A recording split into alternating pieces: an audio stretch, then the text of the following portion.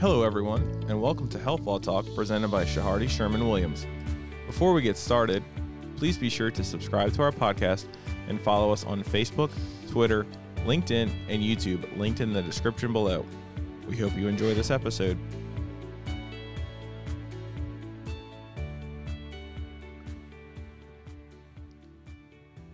All right. Good morning, everyone.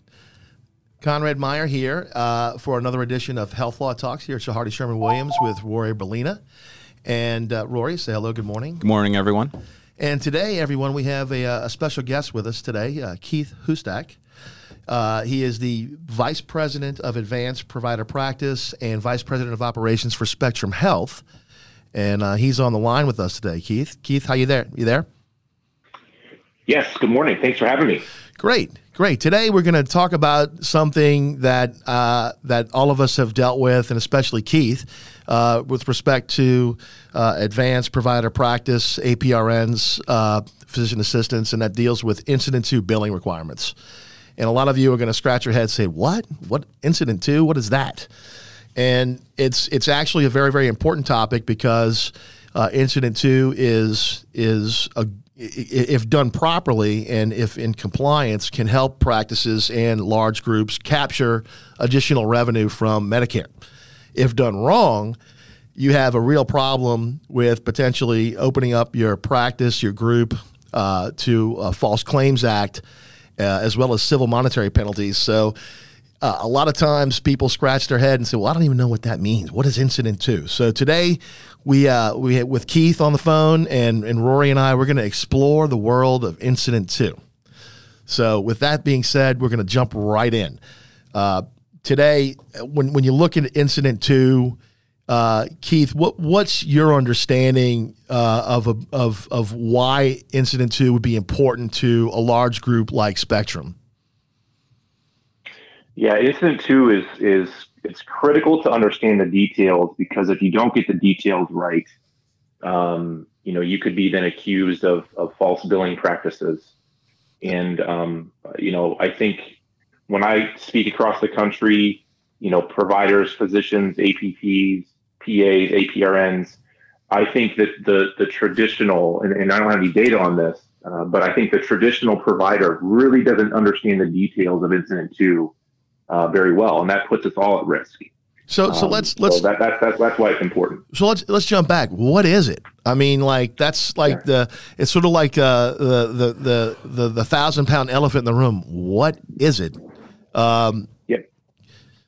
So go ahead, Keith. What's your understanding? What is Incident 2? How would you, in a layman's terms, how would you describe Incident 2?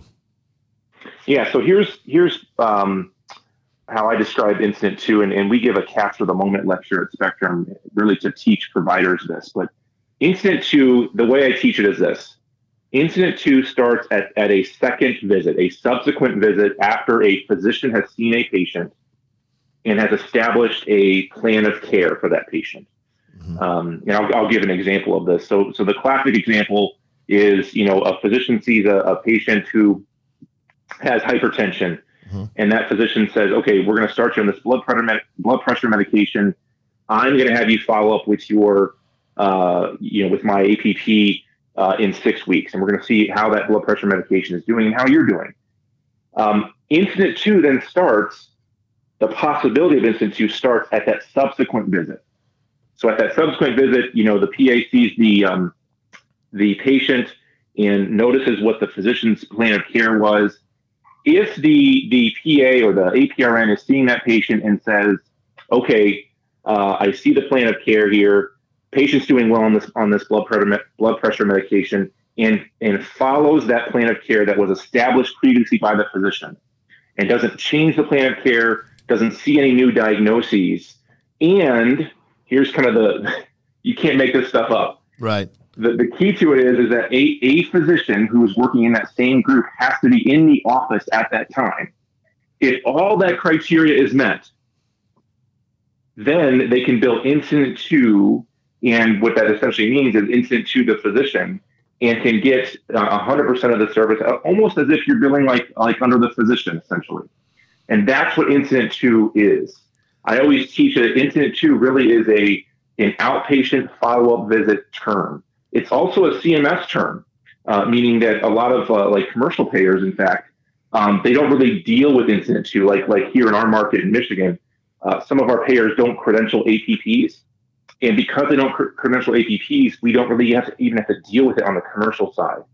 So again, outpatient, CMS term, follow-up visit, a physician, not the physician who saw the patient, by the way, but a physician needs to be in the office at that subsequent visit. If all that criteria is met and you don't change the plan of care, you can bill Incident 2. It's that simple. So just so everyone understands, Keith, you manage just a few APPs, right? 700. 700. We have 700 APPs in our system. That is we have a lot. That's a lot of APPs. Yeah. Well, and you're right. So the difference is from what you're saying. The reason Incident 2 is important from all the compliance methodologies you just stated, but the difference is if you bill Incident 2, you get 100% reimbursement versus 85% reimbursement. So it's really a delta of 15% from Medicare with respect to the Incident 2. Is that right? That's correct. Okay. That's correct. And that 15% could be a lot over time. It can be, yes. And I think we'll get into it, but there's really pros and cons to really focusing on that Incident 2, that extra 15%, which we can get into. And that's the nuances of Incident 2 and sort of the pitfalls, right? I mean, you have to really watch yourself. So, for example, in the example that you gave with the PA following up on the blood pressure medication, basically, if the PA does not follow the initial plan of care, let's say that PA says, well, I don't like blood pressure medication, I'm just going to DC it, and we're going to start something new. Can that PA then bill Incident 2 on the claim form as if the physician had done that change? And it is of my opinion that would be extremely risky, and therefore no, right. That should not be done. Because under the Medicare benefit manual, it states that you need to follow the plan of care that was initially established by that physician. And I guess the thought behind that would be that meaning I guess from a quality standpoint, they don't want APPs to sort of decide to go rogue, I guess, if you will, right? And without having the physician having a little bit of oversight with respect to that patient. Yeah, I mean that's I think we could theorize as to why they have these crazy kind of rules and regulations, but that probably has something to do with it when this law was established back in the day. Absolutely. Yeah, and I think when you look at it, when you sort of get in the weeds, and you look at the way healthcare delivery was started. I mean, back in the 60s and the 70s, I mean, you would have a lot of solo practices that you had a lot of nurses and you had a lot of even spouses helping out the physician, take blood pressure, help intake and so forth. And then as we evolve to present day, now you have a tremendous amount of multidisciplinary teams. You've got PT, OT, you've got APPs, like your mid-levels like you're talking about. And so you're looking at a lot of different, specialties working toward the same goal that are integrally a part of that patient care. So now with Incident 2, if you decided to put your toe in the water, right? If you wanted to do that, you have to be cognizant of the compliant issues with respect of the direct supervision. Now, interestingly, there's been a lot of comment over the years on Incident 2 and that I've seen in the federal regs. And basically, the comment was, "What is direct supervision?" And Keith, did y'all get into that in Spectrum, or was that ever a discussion about what was or how do we define direct supervision? Yeah, we do get into that. Like in my lecture, we talk about direct supervision and generalized supervision and whether or not you have to be in the building or out of the building. Just to be transparent, we ended up deciding to, because of what we just talked about, how difficult Incident 2 billing is, we decided as a system to go away from Incident 2, to not even bother ourselves with it. Because yes, that 15% over time can make up, can bring in a lot more revenue, but the risks of it and all the things that you have to kind of, cross the T's and dot the I's on, it just wasn't worth the 15% in our opinion. Right. So that's kind of why we decided that, we should probably go away from Incident 2 altogether. Now we still do split shared on the inpatient side. We do think there is a great value there on split shared, which is very similar, but still a different term.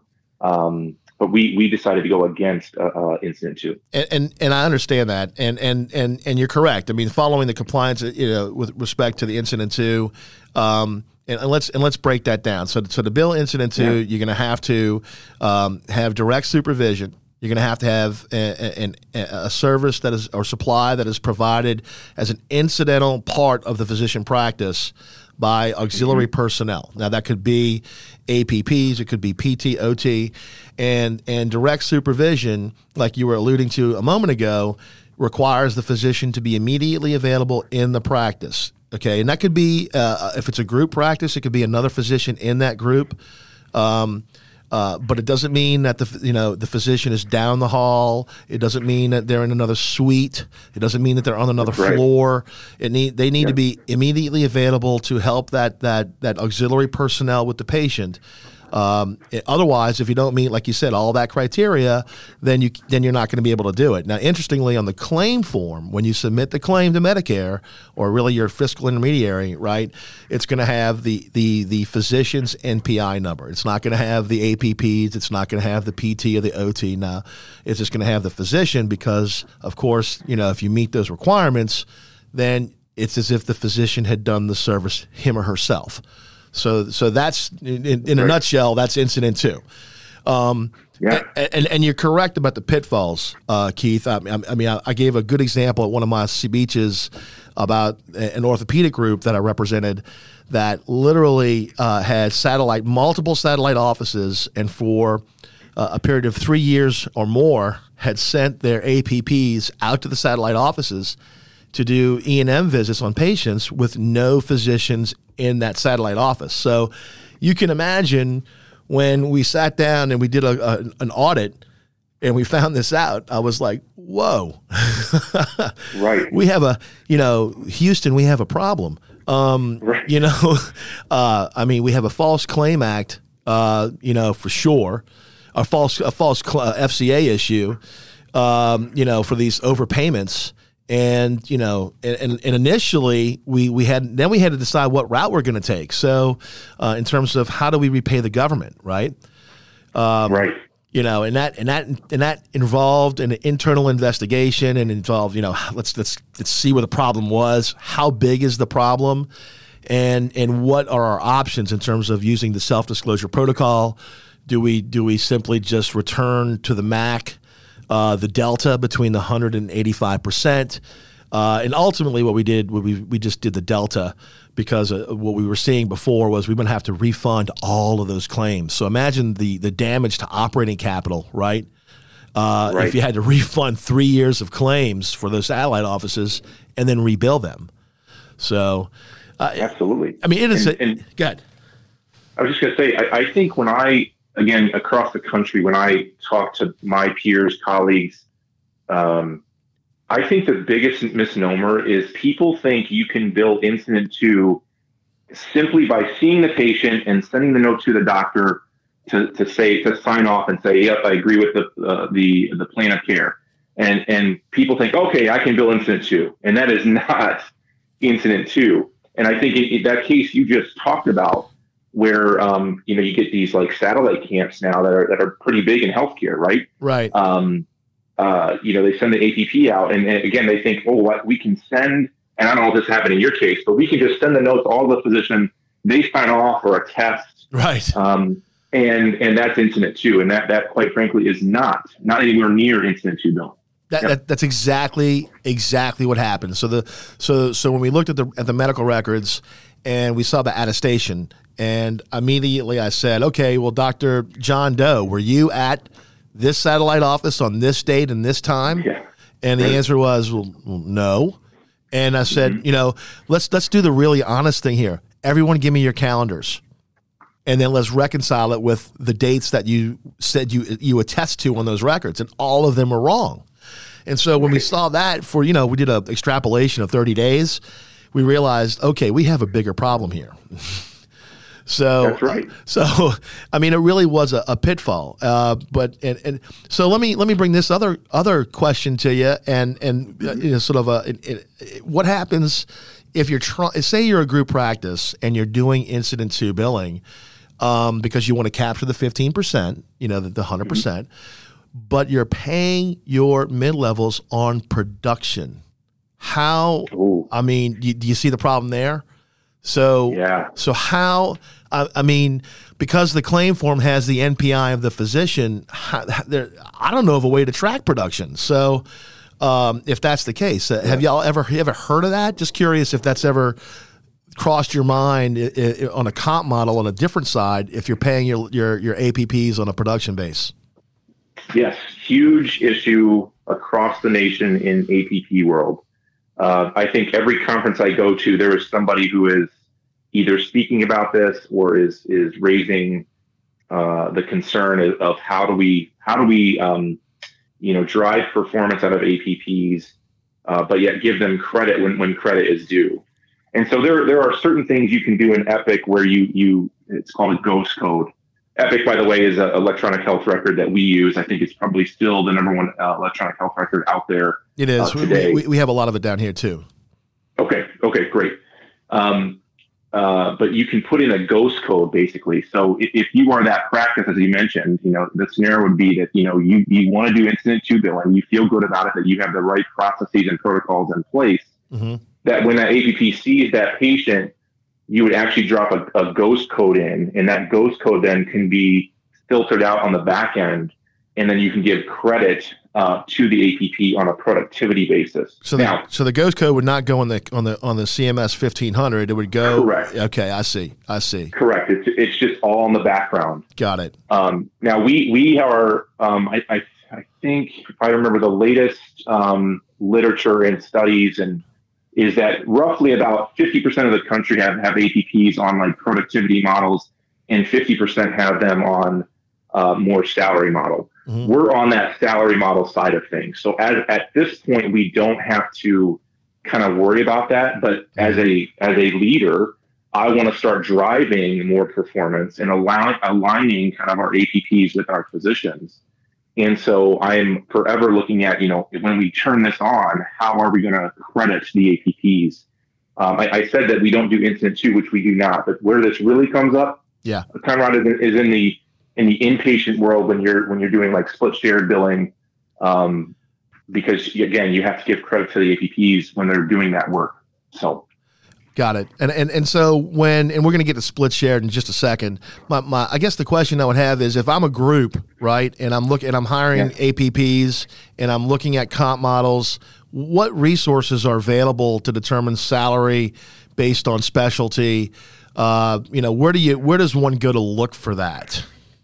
Yeah, I think probably the big three are AGMA, MGMA, and then the biggest one I think that we use is Sullivan Cotter, which is a consultant group, and they have something called the NAC, National APP Advisory Council. I really think Sullivan Cotter is really going to have probably the best, most robust data in the next couple of years that they've been working on it. And so what we do basically is we take kind of a blended survey of those three, and I think we might even have one more. And then we look at, salary information, productivity information, and that's kind of how we do our benchmarks. Gotcha. I think that's, let me tell you, I can't tell you, now Spectrum's at a whole different level than a lot of groups down here. We don't have large systems like the two large systems we have down here are Ochsner and LCMC. But not like you have up in Michigan. So you have a lot of mid-size, large groups, in specialties, And sometimes you still have some small, medium-sized groups in this market. So it's a little bit different, but I know that there's challenges because a lot of these doctors want to hire mid-levels, and they're just scratching their head. Well, how do we do this? Especially if we want to do incident too. So that's a good. Thank you for those resources. That's really a helpful thing. Let's get the split shared now, because you mentioned split shared, Sure. and you and I actually had on our recent conference with Apex. You and I had a back and forth about this. So, tell me what is your understanding of split shared, and how does it relate to incident two, and why do you think it's important? Yeah, so the way that we teach split shared, and again, I'll give a kind of a case study to kind of bring it all home, but is that we utilize this on the inpatient side of things, and it really, the term is really a misnomer, because when you think split shared, I think shared is what makes people get confused about this, and I go back to what we talked about earlier, which was the term around a test. Right. There's a lot of testing that goes on in the inpatient world, and that largely is because of medical staff bylaws.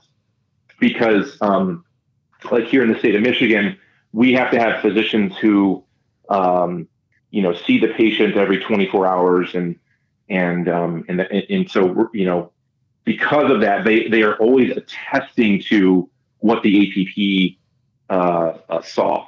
Right. And I bring that up because that's very important, because a split shared, again, is not just attesting.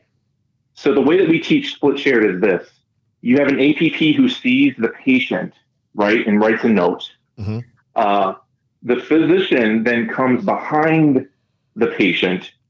And again, I'll give a case study on this so you can kind of bring it all together. Okay. The physician comes behind the patient and, can't just say, I agree with the plan, but literally has to do elements of the history, elements of the exam, has to be in the room, and then has to discuss the plan of care. And we teach it in a separate note. So we keep it completely separate. If those things are done and the physician sees the patient on the same day, which, by the way, is different than residents. This is where it gets, again, very complex. Right. That's different than residents. But on the same day, then you can do a split shared bill. So here's the example really quick. Okay. I've done many things in my career, but one of the things I did, my first love in medicine was orthopedics. And so, I would often come in and see the patient who maybe, fell down, let's say they fell down breakdancing, right? They're crazy 70-year-old and they're at a party and they fall down. Extreme hip pain, they're running to the ER. Right. And the ER physician, calls me in. And so my job at this point is to see the patient, look at the x-rays, and, decide whether or not we're going to admit them, that sort of thing. I see the patient. I see on the X-ray, this is a definite, greater choke fracture, whatever you want to call it, but it's a fracture that's going to require surgery. Mm-hmm. I document in my note, saw the patient, did my exam. Let's say the patient has shortening of the leg and external rotation, all the things that we see.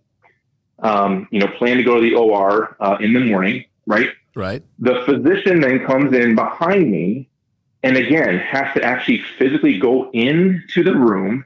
Has to do the physical exam, so lay their hands on the patient.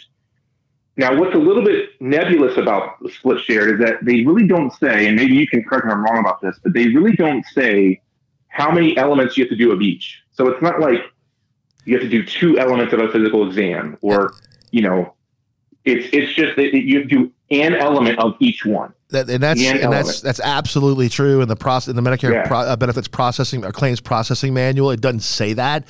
It just says that it has to be a substantial portion of the E&M visit, the evaluation and management visit. And you're right, that both the physician and the APP must be together, doing it together, whether that's the history, the examination, review of systems, the whole bit. Yep. So again, that physician then is doing elements of the history, elements of the exam. Right. And then plan of care, and then they sign a note. And at that point, because we've met that requirement of doing it within the same day, then you can bill split shared, which means, again, essentially you're billing under the physician and giving credit to the physician. And again, this is where, if you are on a productivity comp model, we want to somehow give credit to the APP who saw that patient, just to give them something. So they're going to document real quick, Keith. They're going to document that in the note, correct? I mean, so in other words, correct. From a documentation standpoint, you're having the APP document that physician X was in the room. I evaluated X. I did X. Physician in his notes going to say I was with APP so and so in the room, and I did X, Y, and Z. Is that correct? That's correct. The physician has to be laying their hands on the patient. So. Let's go back to a testing really quickly. What you can't say is agree with APP's plan. Right. You can't say agree with plan, go to the OR. Right. You can't say, I looked at the X-rays and completely agree. Go to the OR. It's like you literally have to write a note, and that's where I think the shared part gets a little bit. The naming is just a little bit of a misnomer because we teach it. You have to really be writing a separate note, having your own kind of clinical plan. You can say agree with the APP, but you still have to do elements of that exam finding in the plan of care. And just to be clear, so everyone understands, when we say split shared, all that really means is, I mean, we're talking about the process of split shared, but it means we're billing that as an incident to claim. Is that right, Keith? Yeah. If we meet that requirement. Yep. Yes. Now I don't teach it that way, but you're right. I always try to keep them separate, just to keep it very simplistic for people. Right. So again, this is just the way I teach it.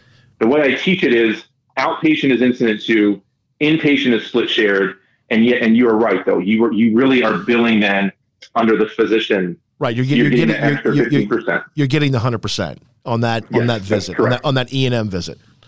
Yep, absolutely. So that's a good explanation. I love the example. I mean, I think that's a very spot on example. That's a good way to see it. I know that the claims processing manual also talks about various settings. So, for example, you can't do it at nursing facilities or SNFs and critical care settings. But it does say you can do it outpatient as well. So it just depends on the setting. And as long as you avoid the SNFs and the critical care and the nursing facilities, you're going to be fine on the split shared. But let's go to the consequences, or really the fallout. Actually, can I go back to that? Yeah, go ahead. Go back. One thing you just said that I think is an interesting point. Go ahead. You can do this on the outpatient side. Yes, you can. But here's what we teach, and I think some of the experts who are out there also teach it this way, that if you're doing a split shared visit on the outpatient side, I just want you to think about this financially for a second. So financially on the outpatient side, and I'm making generalities here, but on the outpatient side, right, these are people that are not like critically ill typically, right? Right. Meaning that, we don't need to like make life-saving decisions, unlike on the inpatient world. Correct. So if you're tying up two providers now, so you have a physician and an APP who is seeing two providers who are seeing that patient. Right. Think about financially, that's going to be a no-win, right? So that's why we say we should not be doing a regular bout of split shared on the outpatient side, just purely from a financial perspective. Having said that, right, if the physician is needed, that there's something going on where the physician is absolutely needed, then absolutely go ahead and we feel comfortable doing split shared. But it should not be a regular practice. So and we still see that's this, from a resource allocation standpoint, is what you're saying? That's right. Because if you break down like how much margin you make per visit, again, now you have two providers, which are highly paid, doing a visit for a person. Right. It should not be a regular practice. Again, there are some specialties out there that still do it and don't allow that APP to work top of license or top of competency. But again, financially, it just does not make a ton of sense. And you're right. On the inpatient side, right. It does make sense because that's what we have to do those things on the inpatient side. Well, because the E&M levels are going to be higher acuity. So you're going to get higher level of reimbursement on, like, for example, a level 4, or level 5, right? Than, say, a level 3 or level 2 on an outpatient side. That's right. So very interesting. Thank you very much for that. Now let's cross over the bridge to the danger zone, right? Let's get to the minefield. Yeah. So if you break compliance, then like in my example of the orthopedic practice that didn't do this for 3 years, suddenly you have false claims issues. And interestingly, you have an overpayment that, of course, the government's going to want that back.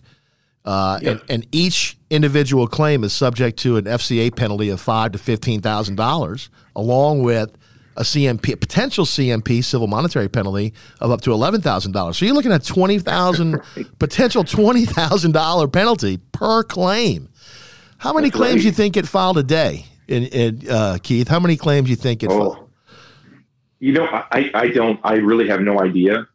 Over 10? Over 10? Over 100? Oh. Yeah, I mean, it's a lot.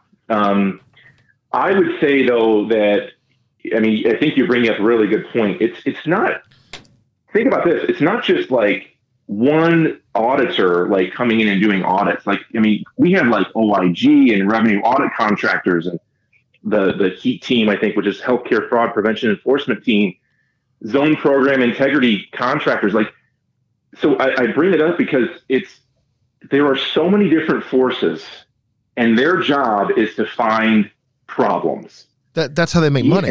RAC and ZPIC, RAC and ZPIC, the one you just mentioned, RAC and ZPIC, they don't get paid unless they find money. That's right. And that's, I think, the cautionary tale here is, even if there is no intent to do harm or intent to do wrong, these organizations are out there along with our government, and they're going to eventually, it's going to catch up to you. They're going to find it. So that's why it's, getting back to you asked earlier, like, why is it so important? That's why it's so important. Well, let me ask you this. So your Spectrum has made the decision to not take the Incident to billing route, which I think, compliance stand wise, it's a tough road to hoe. It's definitely a you have a learning curve. You have a steep learning curve. If you've never dealt with this before, if you've never heard it before, what would you tell groups based on your experience, your knowledge of this Incident to billing? What would be the best advice you would give groups who are looking to decide whether or not to do the Incident to or capture that 100%? Yep. Good question. So I would tell them this: if you decide that maybe you're a smaller practice and you really need that 15% revenue, you got to put programs and things in place to make sure that you're doing kind of your own internal audit, to make sure that there's a system in place that really helps you to reduce that risk of involvement of those organizations that we just talked about. Because if you don't, again, it at some point it will catch you. So that's probably what I would say. Again, we made the decision not to. I think that we had some pretty close calls at Spectrum that's been in the news, and nothing was found or substantiated. But when we started looking into this, it was like, this just is not worth it for us. Right. And then I was not in my role at the time, and I was just getting into my role.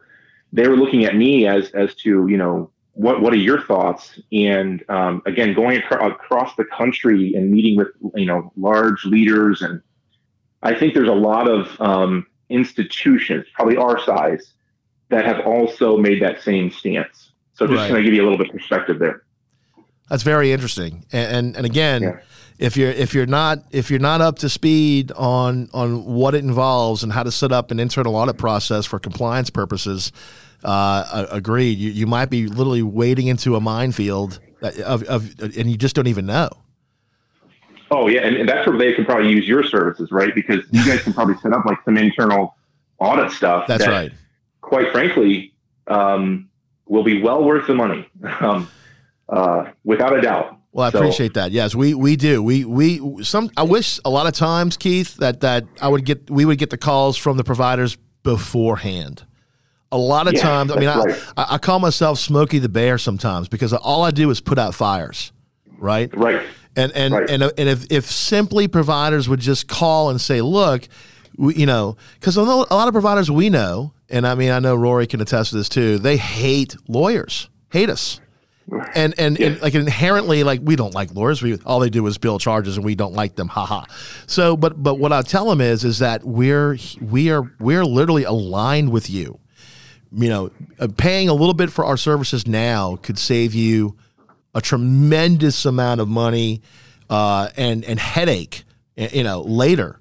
So absolutely, it's just but we'll try to shift the paradigm, to see if we can get that corrected down the road. But all these are fantastic points, and I want to thank you. Any final thoughts, Keith, to the listeners with respect to Incident 2? Yeah, just final thought. I think you hit it on the head in terms of, I think prevention is critical. And we talked about kind of the benefits and risks. The 15%, I would just say, really cautionary tale. Is the 15% really worth it? In our case, it wasn't, but I understand there's different avenues and things out there that practices can look at. If you do decide to do Incident 2, please have an internal audit practice in place. That's what I would say. Well, fantastic. Well, Keith, we thank you, everybody. Keith Hustak from Michigan. He is the Vice President of Advanced Provider Practice and Vice President of Operations at Spectrum Health. We thank you very much for coming on today. And I think that's going to wrap it up for us, Rory. Let's go ahead and close it out. Thank you, everyone, and we'll hopefully see you on our next episode of Health Law Talks at Chehardy Sherman Williams. Thank you.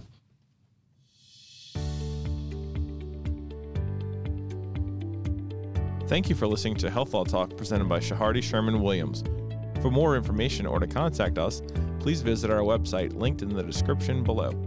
Also, please be sure to subscribe to our podcast and follow us on Facebook, Twitter, LinkedIn, and YouTube linked in the description below. Thank you for listening.